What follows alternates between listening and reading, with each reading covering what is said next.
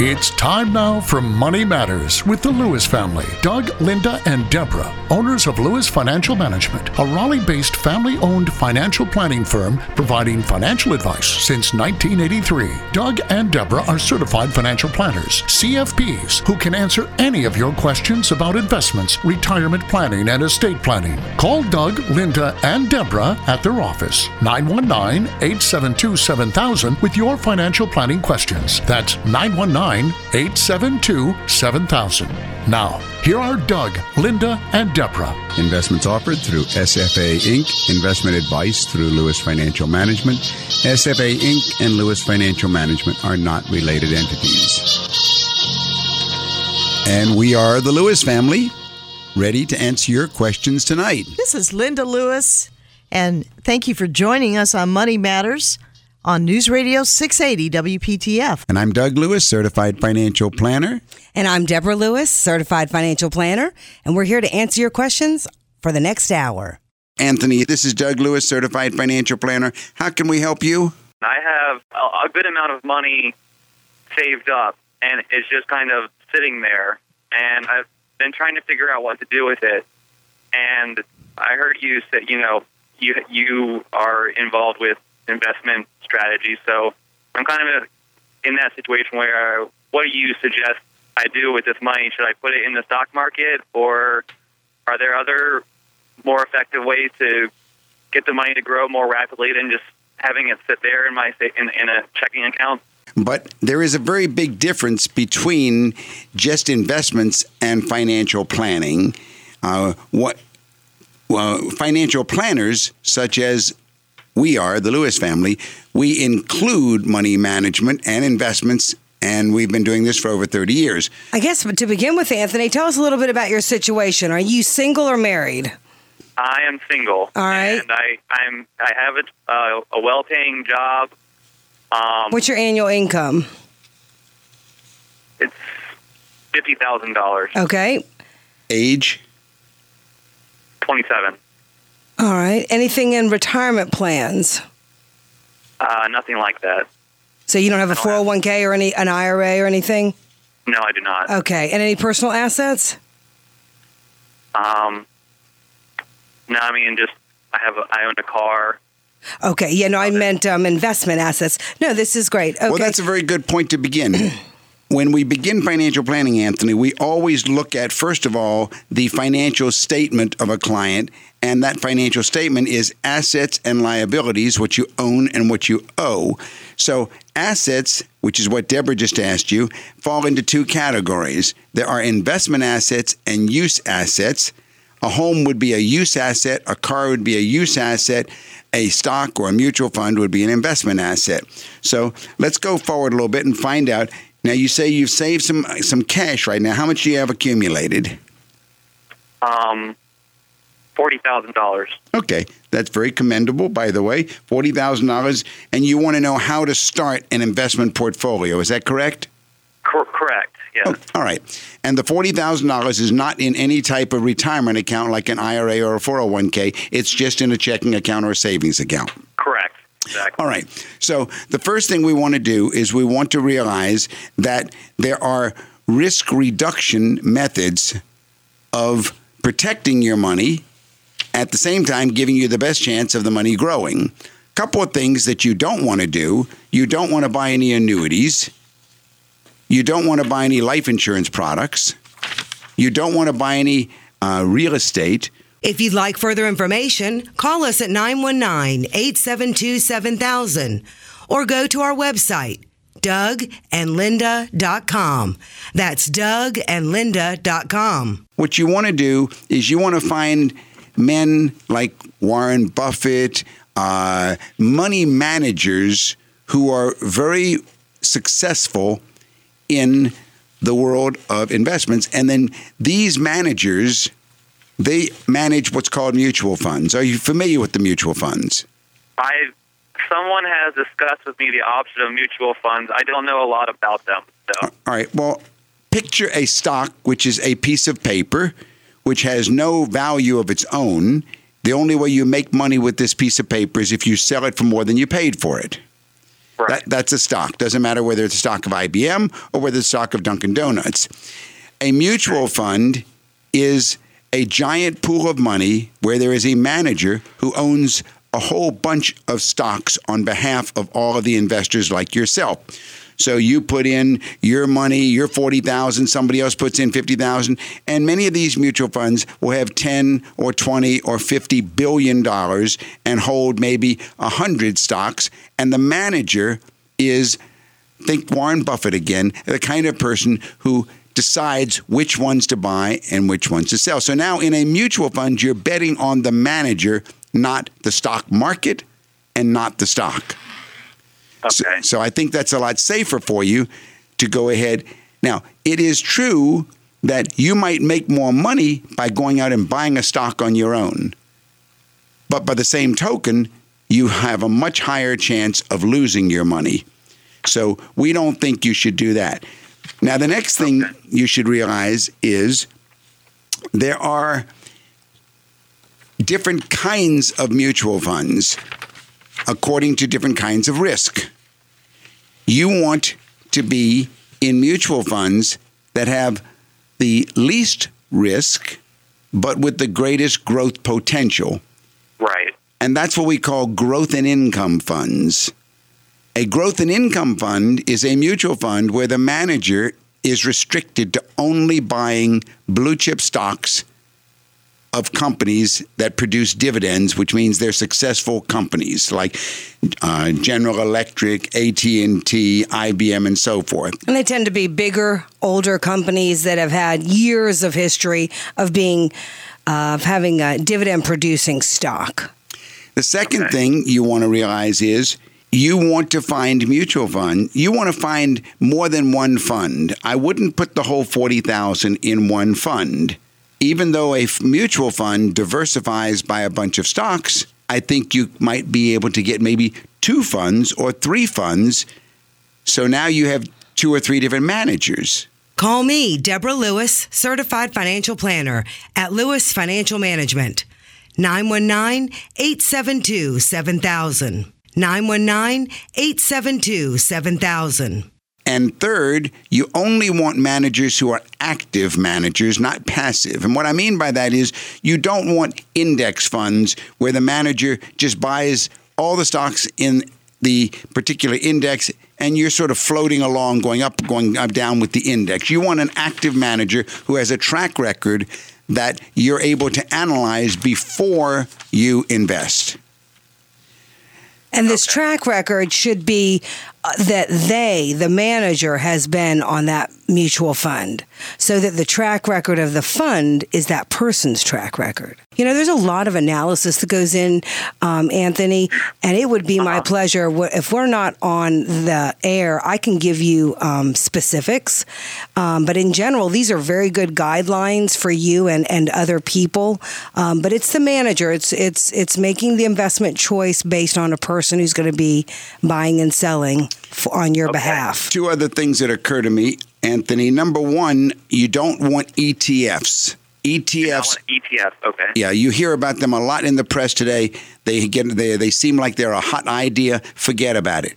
They are a mutual fund look-alike that trades on the stock exchange up and down, and so that's not what you want. You want something that is much more traditional and conservative. Other thing is what we call a pay yourself first plan. You're making $50,000 a year. How much do you have surplus at the end of each month, or would you say what do you have over your living expenses? Yeah. You know, once you've paid the bills, what's left in checking? I should have looked into that. It's probably, let's see, it's probably about $1,000.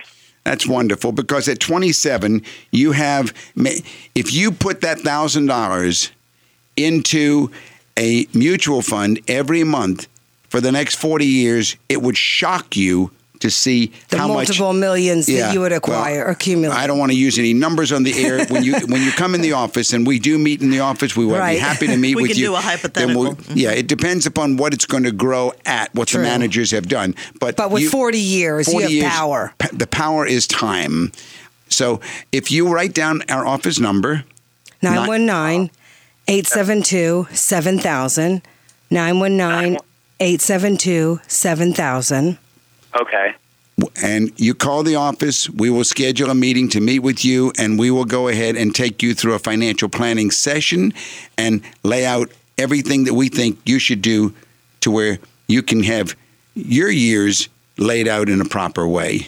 Yeah, we really salute you. We think it's great that you've accumulated, and it might be time to, work with a financial advisor that can help you position this and educate you a little bit more regarding your financial world.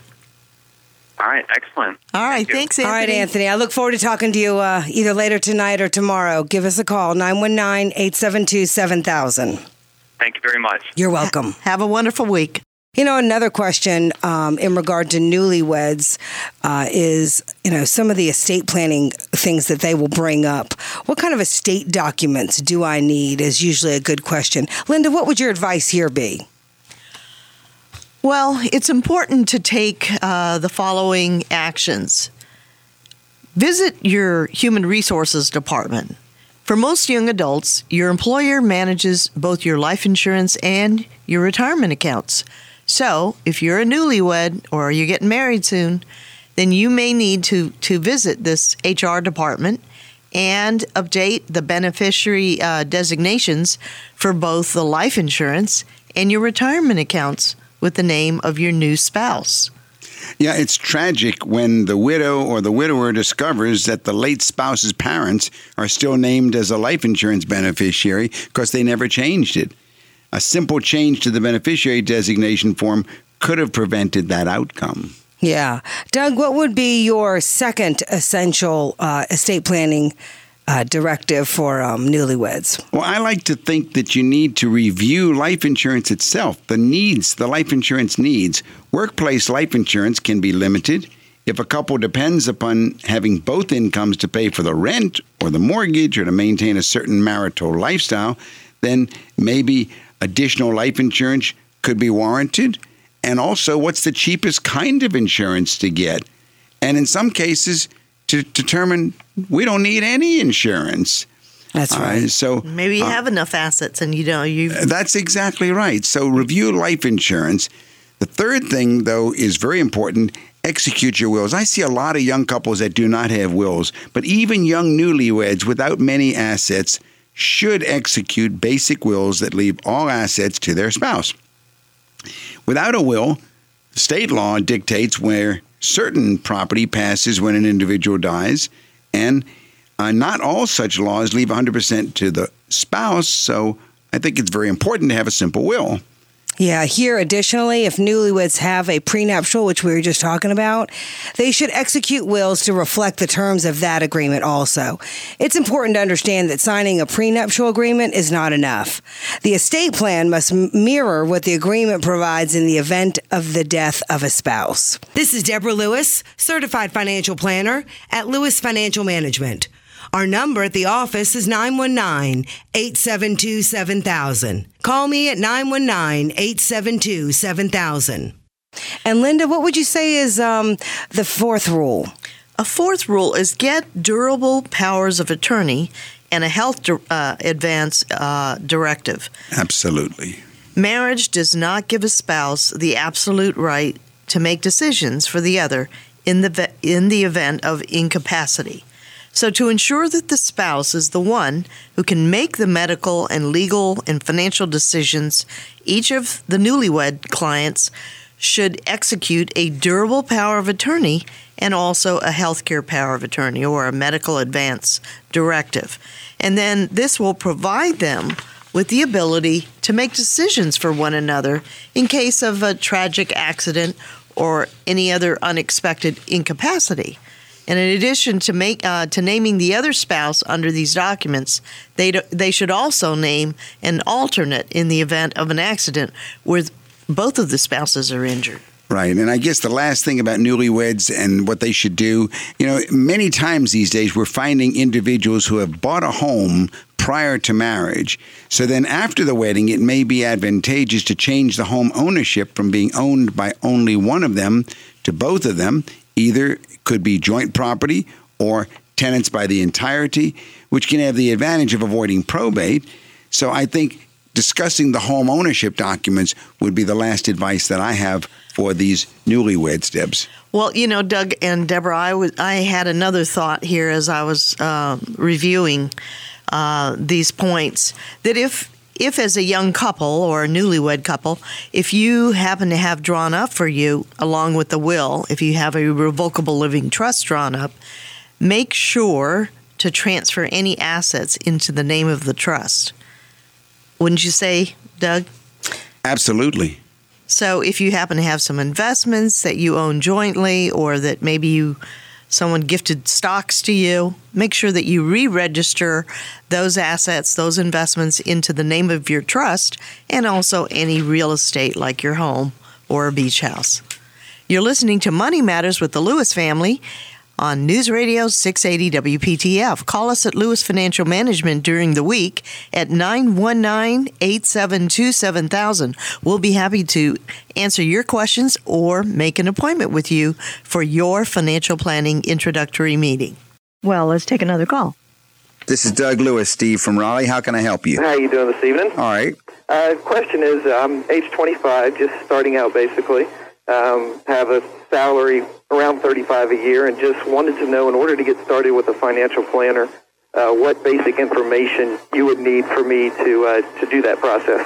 A financial planner should go ahead and request what we call the 5 keys. In our practice, Linda sends out a letter saying, return the 5 keys. And those 5 keys are, and they should really come in before the first meeting, at least in our office, we ask them ahead of time. The first one is a statement of all your assets and liabilities. That's everything you own and everything you owe. It can be a regular financial statement, or it can be written on a piece of yellow paper, but it's a list of all that you own and all that you owe. Okay. That's number 1. Number 2, a list of your living expenses.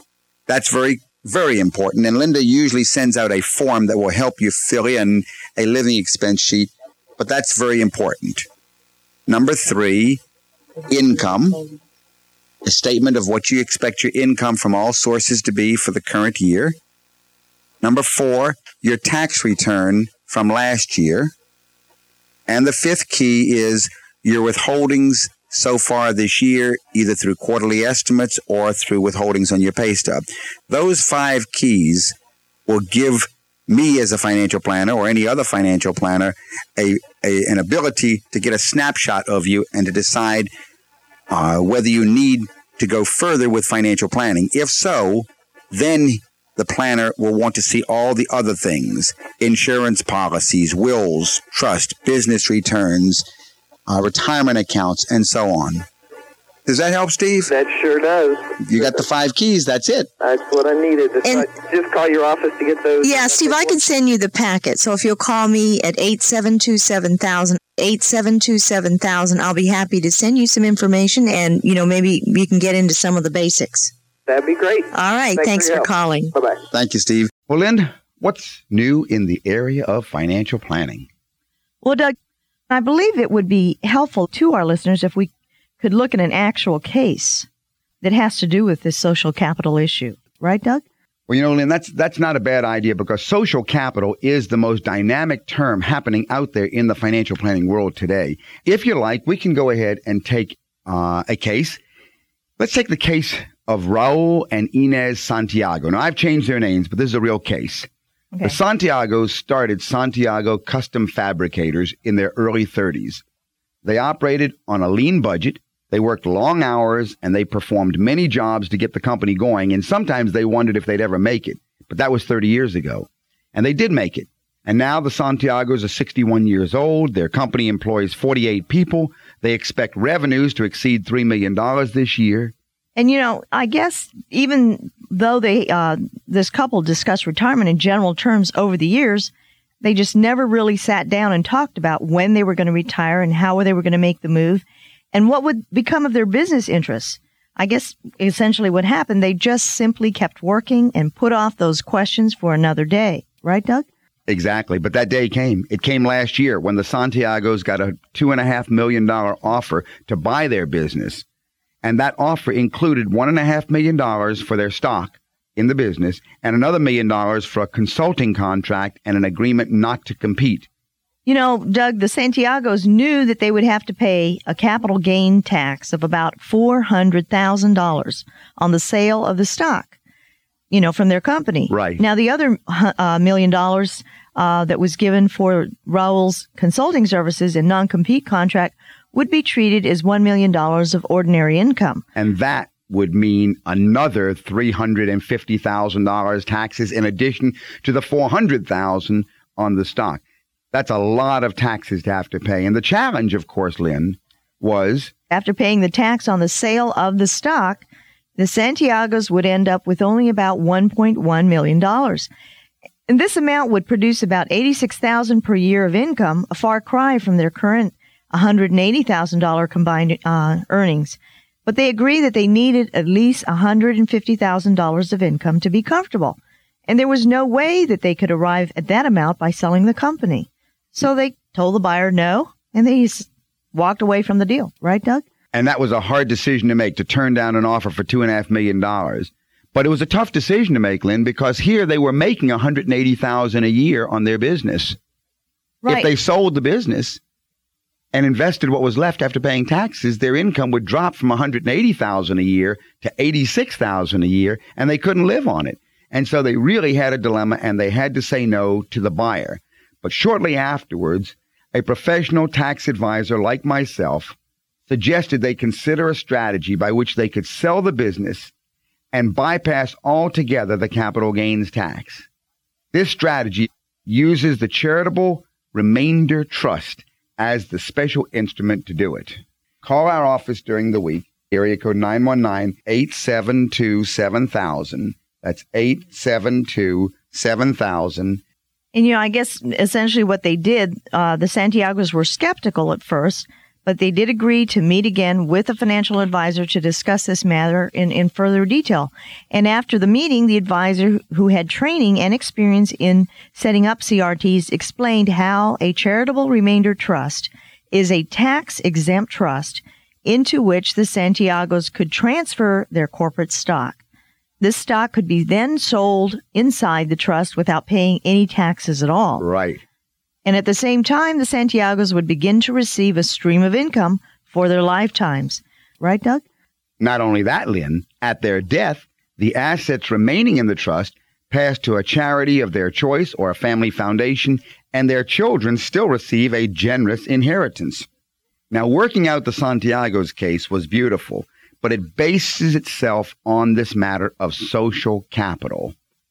Establishing a charitable trust like the Santiagos did, and like so many other people have done, causes people to discover this powerful concept called social capital. You know, Doug, social capital is that part of our wealth that we just simply cannot keep. For example, as you think about your estate, which is the income plus net worth, you can see that it consists of two parts. First, there is your personal financial capital, and this is the wealth that we spend and that we give to our heirs. And this is the wealth that you keep. Right, Doug? Right. That's the part you do keep. But what's left? What's left is the second part, the wealth you can't keep, the wealth that you can't spend, and what you can't give to your heirs. This wealth we call social capital because it is destined by law to go to social uses beyond you and your family, like supporting education or social services and a host of other needs that are common to us all. And typically, we give up our social capital in the form of taxes, and we let it go at that. But when we do, we also give up the control of that wealth. Right, Doug? So I guess, Doug, essentially, if you have a sizable estate and you've got to pay these estate taxes. Well, most people just give it up and figure there's no choice. But, you know, if you take a glance at the federal budget, you will instantly be aware of the fact that there's very little understanding of where your social capital goes and virtually no control at all over how it's used. But there is another alternative. There is another alternative in which we can part with our social capital, but not give up the control of its use. And that way is to establish a charitable remainder trust. And as used by the Santiagos, a charitable remainder trust turned what would have been tax dollars spent at the government's discretion into charitable gifts made to specific organizations and causes that the Santiagos chose. Right, Doug? Exactly, Linda. You know, the Santiagos ended up having their cake and eating it too. They got all the income they wanted. The kids got the inheritance they wanted, and they didn't have to go ahead and pay the taxes. And the entire sale of $2.5 million ended up in this trust, producing income for them. A lot of our listeners have the same choice, Linda. You know, you can learn about it if you set your mind to doing so, or you can just go ahead and contact someone like us. Call our office during the week. That office number is 872-7000. That's 872-7000. That's in Raleigh, area code 919-872-7000. Doug, Joanne had a question, and she was wondering, what is a simplified employee pension plan? Well, they're commonly called SEPs, Linda, or IRA SEPs. A SEP is a plain vanilla pension plan designed for small businesses. Its main attraction is simplicity, at least compared with a regular corporation's or corporate pension plan. A SEP lets you, the business owner, contribute up to 15% of each participating employee's income into a tax-deferred retirement account. Now, she has to make a contribution for every employee of hers, including herself, who is older than 21 years old and has worked for the last 3 years or 3 out of the last 5 years. The way you do it, Linda, each employee must have a separate account, and those are separate IRAs.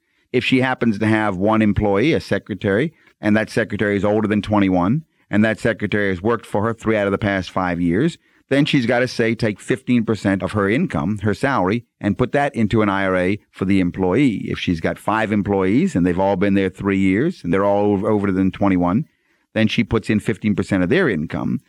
But the big attraction is that it's for the self-employed. You can start a SEP IRA very easily. You can actually start it, Linda, after the year is over. You can start it as late as April 15th for the previous year and still get the tax deduction. How much does that reduce your taxes by? Let's say someone had an income of $100,000. If a person had an income of $100,000, then they can only put into it 15% of their income. So 15% of $100,000 would be about $15,000. Actually, it reduces a little bit beyond that because it's 15% after the $15,000 has been taken away. So it comes to be about 13.04%, or say $13,000. That'll make it simple for us. That $13,000 that you put into this SEP IRA is going to reduce your taxes by about $4,000 or $5,000. Now, if a person made $200,000, then they could put in about $25,000, and that would reduce their income by about $8,000. So that is one of the strategies that people, especially that people that are self-employed, can use to reduce their taxes, right? Any self-employed individual who is not using a SEP IRA, in my opinion, is wasting one of the best deals the government has ever given you. Okay, I have another question that someone asked me. I get some people that call in that own their own businesses, and sometimes they are set up either as an S Corp or C Corp, and they're not sure whether the corporation that they've established is the right one for them. What's the difference between having an S Corp or a C Corp? Well, there are pros and cons, Linda. The pros of a C corporation, let's take those first of all. Okay, that's a regular standard corporation. All right, a C corporation, the real advantage or advantages are, number one, you can do things that you can't do with an S corporation. You can invest in certain things. You can invest in tax shelters, the oil and gas tax shelters, all of those. The disadvantage to the C corporation is you got to keep 2 sets of books and file 2 tax returns. There are also retirement plan benefits that you can do with a C corporation's retirement plan when you set up one that you can't with an S corporation's retirement plan. And there's some borrowing. Okay. Now, over on the S corporation, the advantage is that you only file 1 tax return. Number 2, the advantage is it's much simpler because of that. No cost involved, and everything flows through. The disadvantages of the S corporation are that you can't get the tax shelters that you wanted to before, and you can't borrow from your retirement plan. Well, thank you, Doug. For any other questions you may have, call my office during the week. That number is 919-872-7000. That's 919-USA-7000. David, this is Doug Lewis, Certified Financial Planner. How can I help you? How y'all doing? All right. Good. I have a question for you. Last year, we just got our house. It took us quite a while to save for the house. And now that we've we moved in. Now we're looking toward saving for retirement. Good. And college education for our 5-year-old daughter also. Oh. And, I'm currently in a 401k program at work. Mm-hmm. And I guess what I'm trying to do is see the best way to do that in terms of, you hear about stock mutual funds and bonds and annuities. And I guess my question to you is also the EE savings bonds for college education that they say if you make a certain amount that it might not be tax deductible if used for college. And where do you find answers, like this? Well, without sounding egotistical, you're talking to the answer man. Because that's what a certified financial planner does. He answers the question. So without sounding a little brash or anything, you need to find a certified financial planner to go ahead and answer those questions. How old are you, David? 34. You're 34 years old. What's your income? Oh, total about 120. 120,000. That's right. Husband and wife? Yes. All right. Now, excuse me. You say you're funding a 401k plan. How much is going into the 401k right now? 15%. 15%. Why 15%? That's my maximum allowable. All right. And number two, where are they going? What vehicle? What vehicles are you placing them in? A growth account. Uh-huh. Both of them going into a growth account. Right. Is there any match on them? Haven't been yet. All right. So nothing is being matched. No. Okay.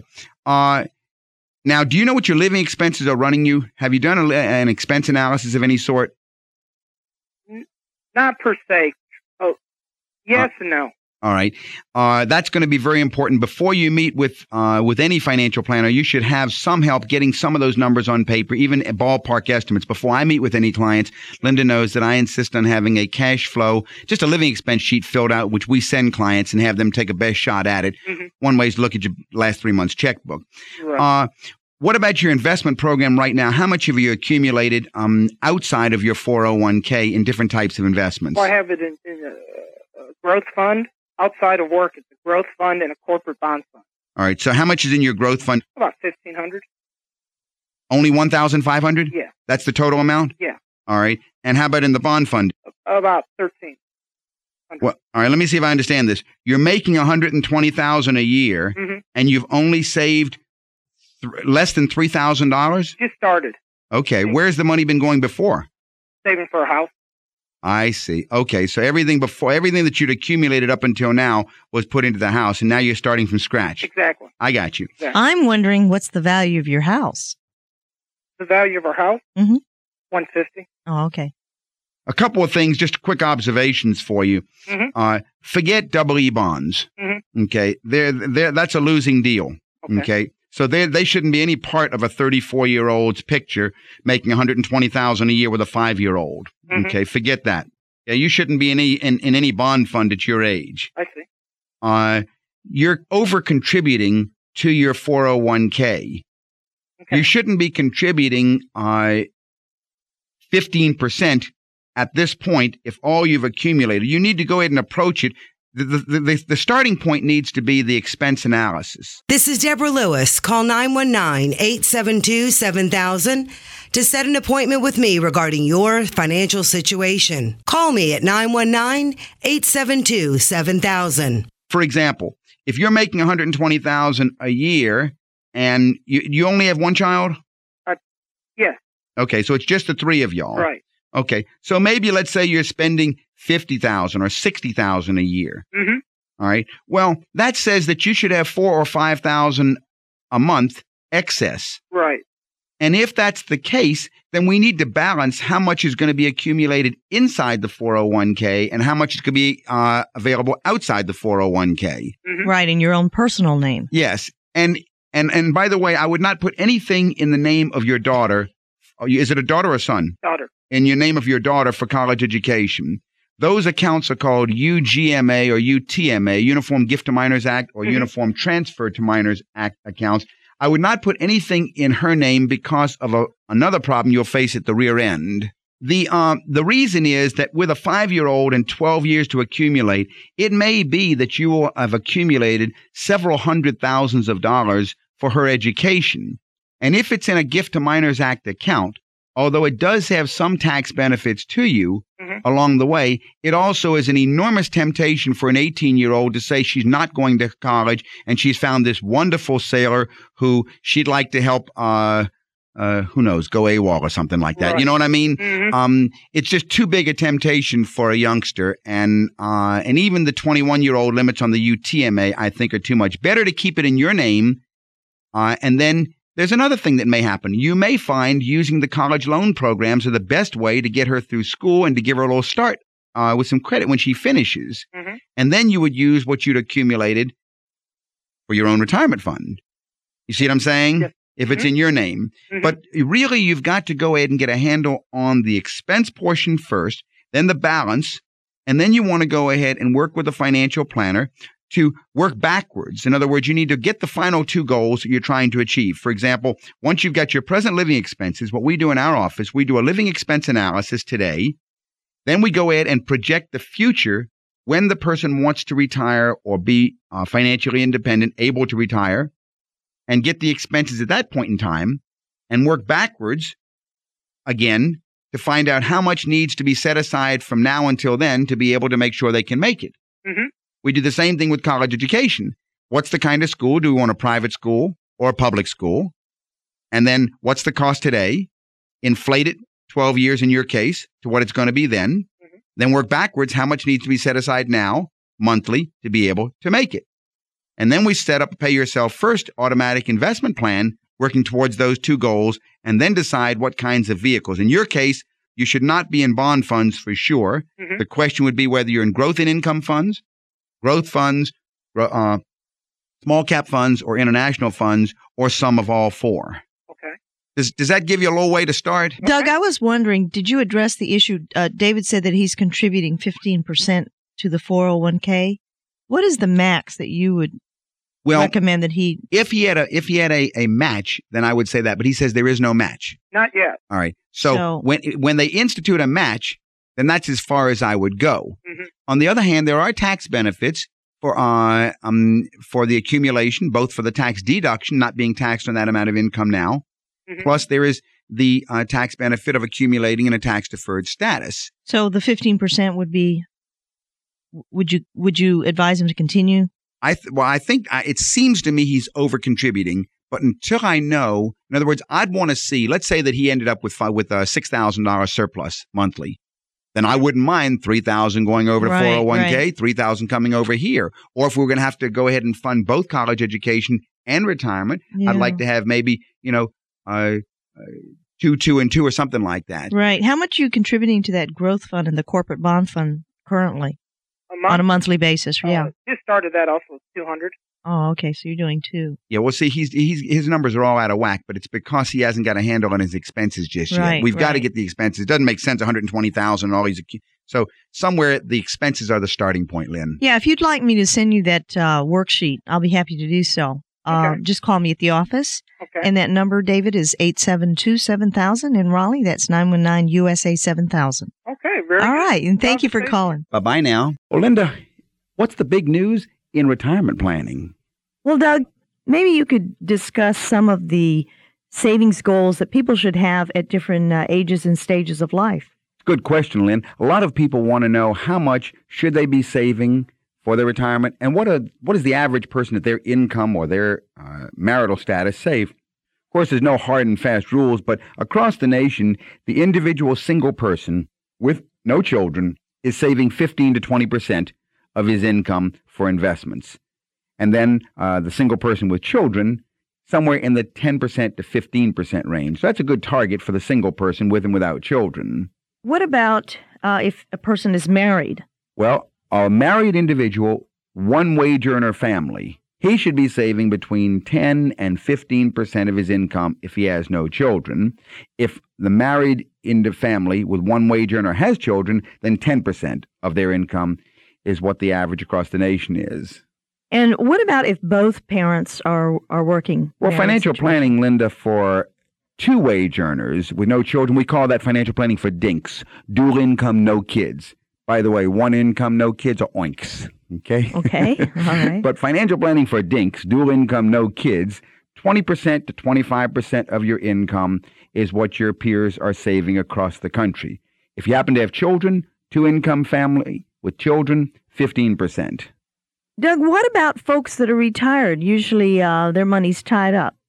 Actually, Linda, believe it or not, retired folks are saving almost 5% of their income per year. And so those are the good targets that you can go ahead. If it means something to people, you should be. So if you're at any stage of life, it's never too late to start saving. Yeah, the real key, Linda, of course, is to get into the habit of paying yourself first. You know, saving money requires discipline that's sometimes hard to acquire. In the end, however, those people who have mastered this discipline will win because they've been able to accumulate the wealth necessary to satisfy their own financial objectives. And the habit of paying yourself first at the beginning of the month and then living on what remains each month, that's the key. Of course, unfortunately, Linda, most of us do what? Well, you spend and then you look at what's left over. Right. There's always too much month, not enough money. Living on what remains after you've put something away for a rainy day is a better way to look at things, right? It really is. And it's a way to get a painless process happening where you're paying yourself first. And Doug, I think it's important for our listeners to remember that if you have an issue, such as a retirement issue that you're not sure about, work with a financial planner that can help you get these questions answered to your specific situation. Absolutely. You need to find advice. It's your future, and it's only your financial future. You need to take care of it. If you'll call during the week, I'll be happy to send you some information. That number in Raleigh is 919-872-7000. That's 919-USA-7000. What I'm finding when I speak to a lot of people on the phone that call in at the office is that there are so many individuals in the state and families in the state that they have sizable estates and they haven't taken the time to analyze, to get some financial planning advice, if you will, before they go into the estate planning. People desperately need to take an accounting of what do they have, where is it all at, what's it doing for them, and if it's producing the proper income, right? And then looking at the estate planning. Do you understand what I'm saying, Doug? Yeah, what you're really saying is financial planning focuses on 5 or 6 key areas, and that's exactly right. If we look at financial planning as 6 basic areas, we'll get a lot of help, Linda. Number 1, there is cash flow planning. Number 2, there's tax planning, income tax planning. Number 3, there's retirement planning. Number 4, there's the issue of investments, the investment portfolio. Number 5, there's the question of insurance needs. And number 6, there's estate planning. Now, these 6 areas, and in some cases there's a 7th area, which we call the other areas, like education of children. But if we look at these 6 areas of a client's life first and analyze them, we should always remember to focus on the life estate before the death estate. We should always focus on where are you at today? What are your living expense needs? What is your income that's coming right now to support those needs? To make sure that you will never outlast that income. That's very crucial. Before dealing with the estate, we need to deal with the question of, are your assets, is your investment portfolio producing enough income to support you at your present lifestyle and grow faster than inflation? That's the first issue that has to be addressed. Then after we go through the living expense needs and the investments meeting that need and so forth, then we can come to the question of the death estate. What happens after I die? And then we deal with the question of estate planning. We do need to run an analysis. Once we've covered the living issues, how to support myself during my retirement, and am I all right, and so forth, then we can come over to tie the other one in. It may be if they do not have enough income from their investments right now and are spending down their principal or spending something other than the income off their investments, it may be we can increase. In many cases, we're doubling the income from investments, as you know, people who are living off of CD interest. Yeah, I've had so many people call in, and especially some of our widows, and they're trying to be good stewards of what their husbands have left them, and they call in and they say, well, I'm just not getting the income that I need, that I used to have and that I need. And so they really want to reposition the CD. Once we've addressed how to increase the income, then we come to the more sophisticated estate planning strategies. So this is the kind of way we have to approach it after you deal with the first issue of the life estate.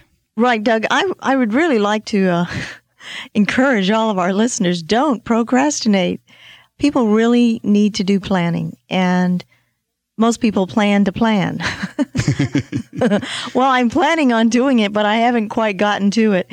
And then when you sit down and discuss with them, what do you have? Well, I know I've got some money in the retirement, but I don't know how much it is. And well, then there's the bearer bonds, and then I remember there was one lady that had $80,000 in a box, and her daughter was telling me about this, and the woman, they were going to come in and see us and do some planning and then transfer out assets, and then, the lady died. But people need to really plan. They need to look at their situation.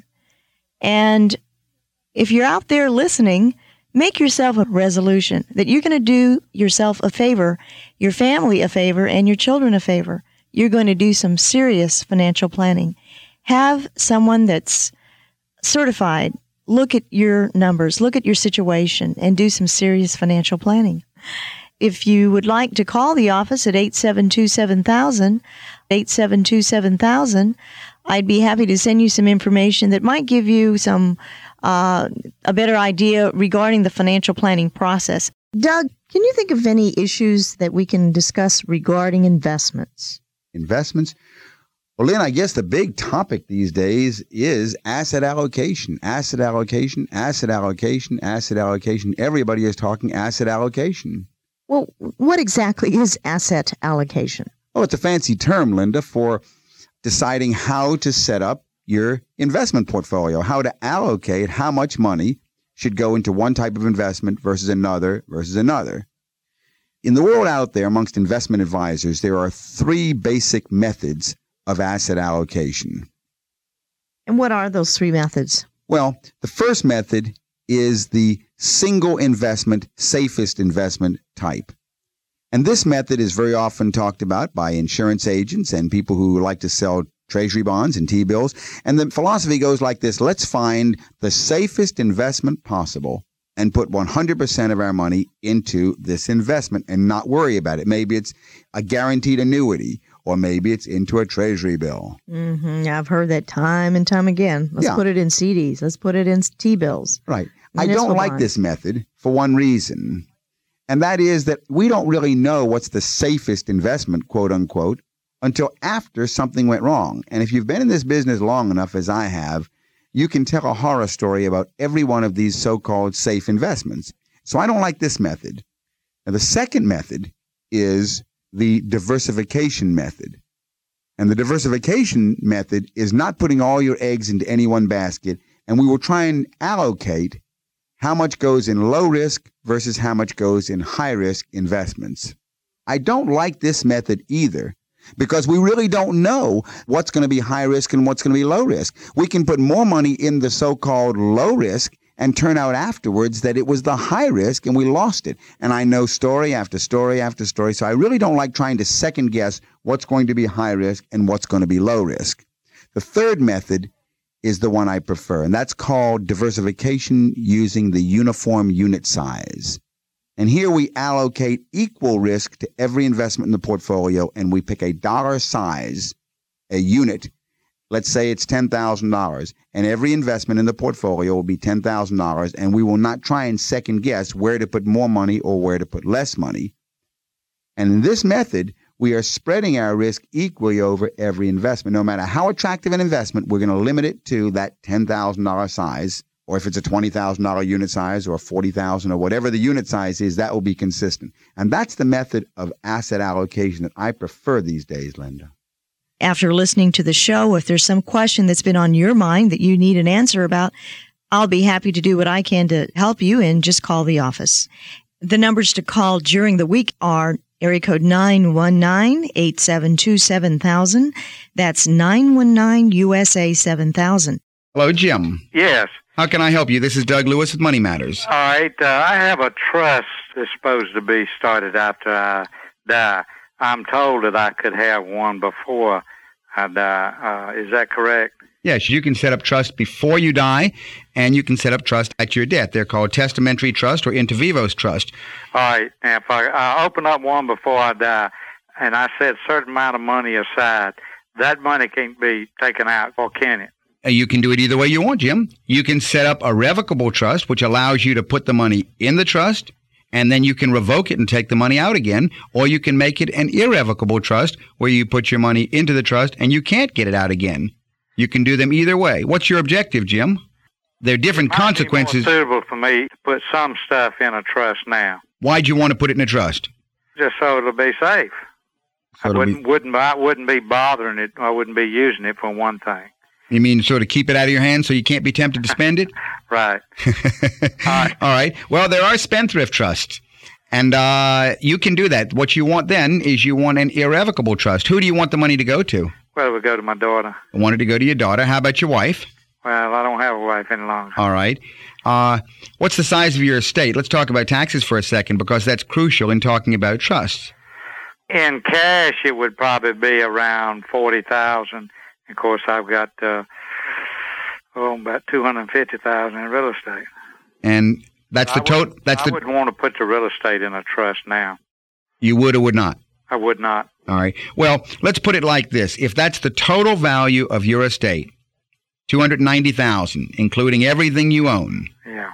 Then there's no tax benefit for you to put it into the trust. There's not. Because 100% of your estate will be sheltered. On the other hand, if you want to make sure that it goes to your daughter irrevocably, you can start giving it to her now if you want. Mm-hmm. Actually, though, you could give her the whole $40,000 because all you're doing is giving up some of the estate credit, and you don't need it. That would be a gift. That'd be a pure gift. Is any tax? Would she be taxed for that? No. I will say this, by the way. The real estate, if it's growing in value, how old are you, Jim? 59. Oh, you're a young man.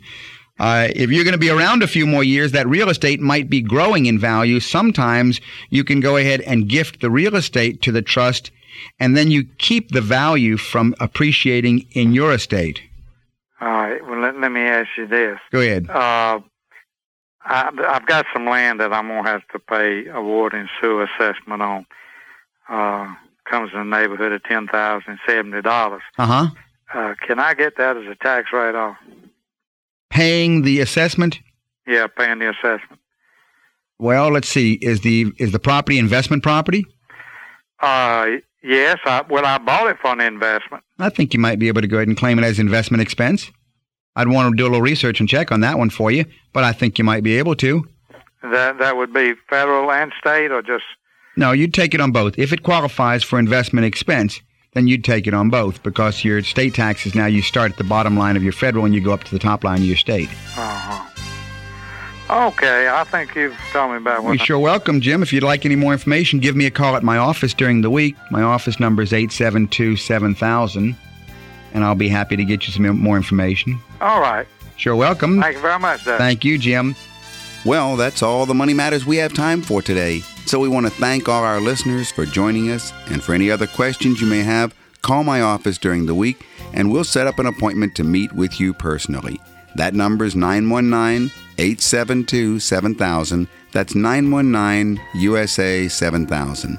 And we'll be back next week on this same station at the same time.